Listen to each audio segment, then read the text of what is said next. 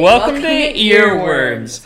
I'm your co-host Keagan. And I'm your co-host Mimi. And this is a podcast for the things that you just can't seem to get out of your head. This week we have some fun topics ahead of us. This week we both got a haircut. We also started school. Yes, it's been a good first week. I feel good about my classes. I recently changed my major. Keagan changed his. And we'll see how many more times we say that during the length of this podcast. Yep. Yep. But it's good. It's all good. But with that, who's going first this week? Me or you? I'll go first. You go first. Okay, I'm ready. Teach me. Take me away. What's your earworm? If you had to describe yourself with, let's say, 3 words or a few activities, what would you describe yourself with? Me? Yes. Dungeons and Dragons. Stop. And that is my earworm for today. No. You took it before I could. Oh, no. Why hadn't you done it before? We play it every week, at least 2 to 3 times. That's true. I'm a dummy. Dang it. All right, take us away. Teach me about Dungeons and Dragons. So, I'm ready. I was trying to go into the creation of Dungeons and Dragons, and really it's not that interesting. But basically, Dungeons and Dragons was created in 1972. And the people who created the game are called Gary Gygax. Gary Gygax, you monster.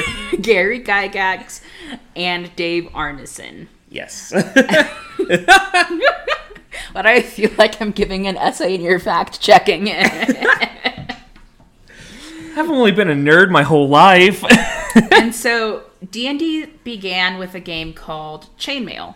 And it was a simulation of medieval combat. And at the end of that game, there was a 14-page little booklet kind of describing the rules of fantasy. And in those rules, that's kind of like when the words like magic swords, monsters, and spells like lightning and fireball kind of came to be. Have you heard of Chainmail before? Vaguely, yes, because I am kind of aware of the origin of Gary Gygax starting Dungeons and Dragons, but I don't know what the game is actually like in comparison to Dungeons and Dragons. Oh, all right. It was Gary Gygax. Okay. And so when Dave Arneson read the Chainmail fantasy rules, he adapted that into a little world of his own called Blackmoor. And that was a setting inspired by the Lord of the Rings universe, along with Dave's own imagination and his own mechanics. Have you heard of the Blackmoor games? Yes, those ones I have, because those are kind of the inspiration for, like you said, it was based on Lord of the Rings stuff, and that's kind of where the D&D Beyond setting kind of emerged from eventually, would be that world, more or less. Yeah. Yeah, and so in the fall of 1972, Dave Arneson drove to Lake Geneva, Wisconsin, which is wild to think that D&D would come from Wisconsin. Yeah. All the states. I would have sworn it'd be California or Jersey or New York, but nope. We got Wisconsin. There's not much to do. There's just cheese out there. Okay, I'm glad it was cheese. I was about to say they only had corn, but I felt like that was the wrong state, so good thing. Well, they got cheese and beer. That's what Wisconsin's known for. Oh, okay. Where are my cheeseheads at? What's up, cheeseheads? And so Dave showed his game to Gary Gygax, and Gary was super blown by the game, and he wanted all the rules from Dave, and he mailed him 18 handwritten pages of the game. I love all my friends, but if they sent me an 18-page game that they wrote themselves, I would read to page 5. And that would be it. I'm not dealing with 18 pages. So are you saying you haven't read the player's handbook? I have not. Oh my goodness. I have read what I need to when I need to. Oh, okay. Making sense. I'm piecing it together now. What? And so Gary Gygax was 18 pages isn't enough. He's kind of like the song in Hamilton that's and Hamilton wrote the other 51. How many can running at a time? That song. And he just kept writing more and more rules. So his friend gave him 18 pages, and he expanded that to 50 pages. Doubled it and then some. Yeah. And it was initially named Castle Greyhawk. And then Gary and Dave fully put their ideas into a full book, made it a full game, and called it Dungeons and Dragons. Yeah! And now we're nerds, and we can be nerds in space. Yes. And Dungeons and Dragons is currently owned by Wizards of the Coast, but when they first created the game, so Gary Gygax had to publish the book himself, and so he made like his own little publishing thing called TSR, Tactical Study Rules, Inc., to publish D&D, and they sold, how many copies do you think they sold in the first month? In the first month with the first edition? Yep. Probably less than 100. I would guess maybe 75, being generous. Like, just like random bookstores buying it is what I'm thinking. So the very first month, they sold 150 copies. Okay, not bad. And so when summer hit, they ordered 1,000 more, and so whenever the game first came out, it was really hard to find. And it costed $10, which at that time was a lot of money for a board game. So it was harder. Why would I do that when I can just go get some jacks and play jacks? Yeah. And yeah, so that's kind of like the story of D&D. There's a little bit more to it, but it's just kind of talking about like how it ended up going into Wizards of the Coast and things like that. D&D has had to face its own kind of trials in a sense. For example, there was like the satanic panic that happened a couple years ago when people were like, D&D is associated with the devil, even though it's just a role-play game where you can be whatever you want. But it was that idea of a game where anything can happen so long as you allow it that kind of gave people the, people are going to worship the devil feeling. Yeah. Yeah, but it is a good game. We love playing it. I've been playing it for a couple years now. And the fun thing about this is one of the reasons we love it is because we can start a game right now, and then as long as we stay in contact with our friends, end it in 10 years if we wanted to. Yeah. Like, it's a truly timeless game, or you can do things that literally just take 2 hours. Yeah, and we do kind of like a nice mix of both with just our friends and stuff we've tried recording in the past. But I think recently we're liking the more shorter story type games where like you can get in and get out in 2 hours and be done with the whole story, I think. It's nice, yeah. Well, that was an excellent earworm you brought to us. I got it. But I have something to talk about now. It's my turn.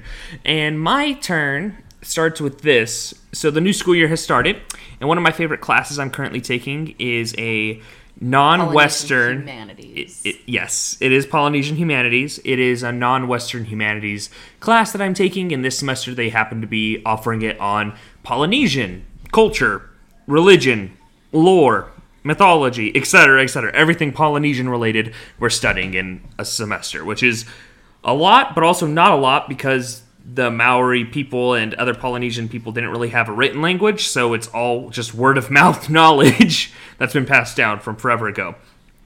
But the thing I want to talk about today is about a specific bird found in New Zealand. Kiwis. They are related to kiwis, so let's build this off of the bird. What are some characteristics of kiwis? Because these are found in a bunch Flightless. Flightless is the main thing. That's no exactly wings. right. They do have wings. They're just flightless. Oh, I thought kiwis didn't have wings. They're just round. Oh. But they do. Yes. So this bird is known as a moa. And there were believed 9 species of this bird known as a moa. And they are all now extinct flightless birds that resided solely in New Zealand. And so New Zealand was unique of like a bunch of birds arrived there on those islands and then adapted and grew to be flightless over time, just naturally, right? Because they didn't really have predators to worry about. They would just defend their nests by like kicking and stuff like that. Like we saw a little bit in Cobra Kai recently. Yeah. Oh, we recently finished Cobra Kai. We loved it. Oh, it's so good. Yes, but the moa is a very interesting bird. You've seen like an homage to it, at least. I don't think you've seen a real one because they are extinct and have been. Do you remember in Up? Yeah, that's the one with the balloons, right? That's the Pixar movie with balloons? Up. Yes. Oh, it's such a sad movie. In Up, there is a bird by the name of Kevin. Yeah, he's tall, he's blue and super colorful, and he goes, ah! Yes! That is a modern rendition of probably what the the moa looked like. And moa is a Polynesian term for domestic fowl. And what this means is the Maori people were living on the islands of New Zealand for a long time before English or European settlers made contact with them. And when they met them, they had found these gigantic skeletal remains with like bite marks and stuff on them. And they were like, what is this? What is this giant bird skeleton you guys have? And they're like, oh, that's a moa. And they're like, what do you mean a moa? And they're like, you know, a moa. It's a... It's just a moa. It's a bird. It was a big chicken, and it tasted delicious.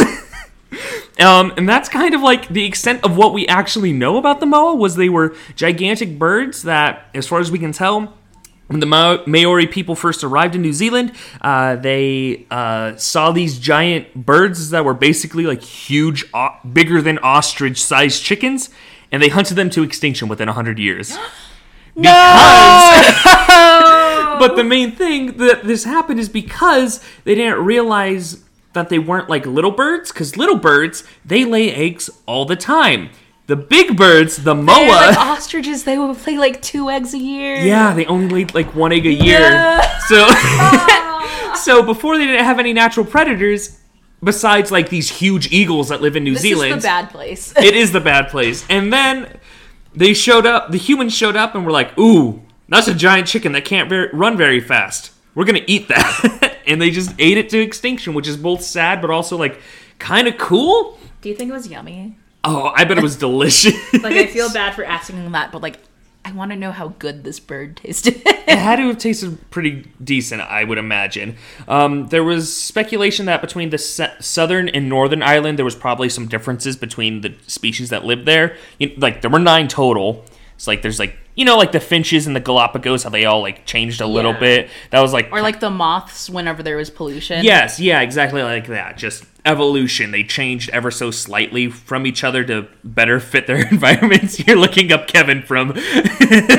It's good. Because I just have a slight fact check after you. Yeah. I guess I'll share it now. So maybe it was the shape that inspired like the bird Kevin of the moa, but actually Kevin was based off of a different type of bird called a Himalayan monal pheasant, and they're beautiful. I'm looking at pictures right now. They are literally colored as the rainbow. They're iridescent. And it's a bird that's not endangered, thank goodness, so it's not extinct.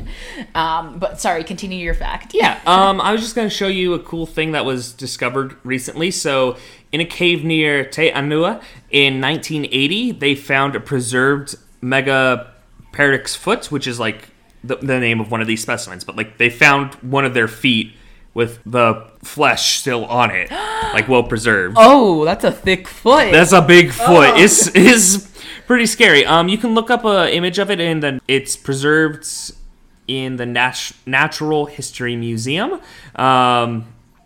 But yeah, as far as we could tell, they were just very huge birds that were probably semi-intimidating, but like weren't really a threat to humans or anything, and they just got eaten to extinction because they tasted good. So, do we wish they were around? Probably. Is it cool that like the Maori people just helped hunt them to extinction? Not really, but is it cool that like they hunted them simply because they tasted good? Yeah, I think if there's a reason to make something go extinct, let's not have it be pollution or something. Let's just have it be, ooh boy, these taste good. Let's preface this. Keegan and I do love animals, and we do want to work in conservation work, which is the irony that we both just said that.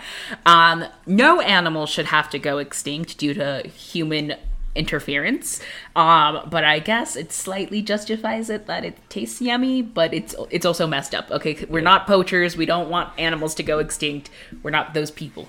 I just needed to clarify that before we apply for a job one day and they listen to this episode where Keagan says, yeah, if an animal has to go extinct, I hope it's because it was tasty. Yeah, well, I think the whole story of these birds just shows that like humans are apex predators who go into whatever area and just take over everything kind of for their own purposes, which is cool and also terrifying that we can just change an ecosystem so drastically. But that was kind of it for my earworm this week. Anything else you got to say, love? No, that's it. super happy to be back recording Earworms. The semester's starting, so our schedule might even be a little bit more chaotic. But Earworm makes us happy, so hopefully we'll be able to produce episodes on a normal schedule. Yep. And until next time, from all of us here to you guys, bye-bye. Bye-bye.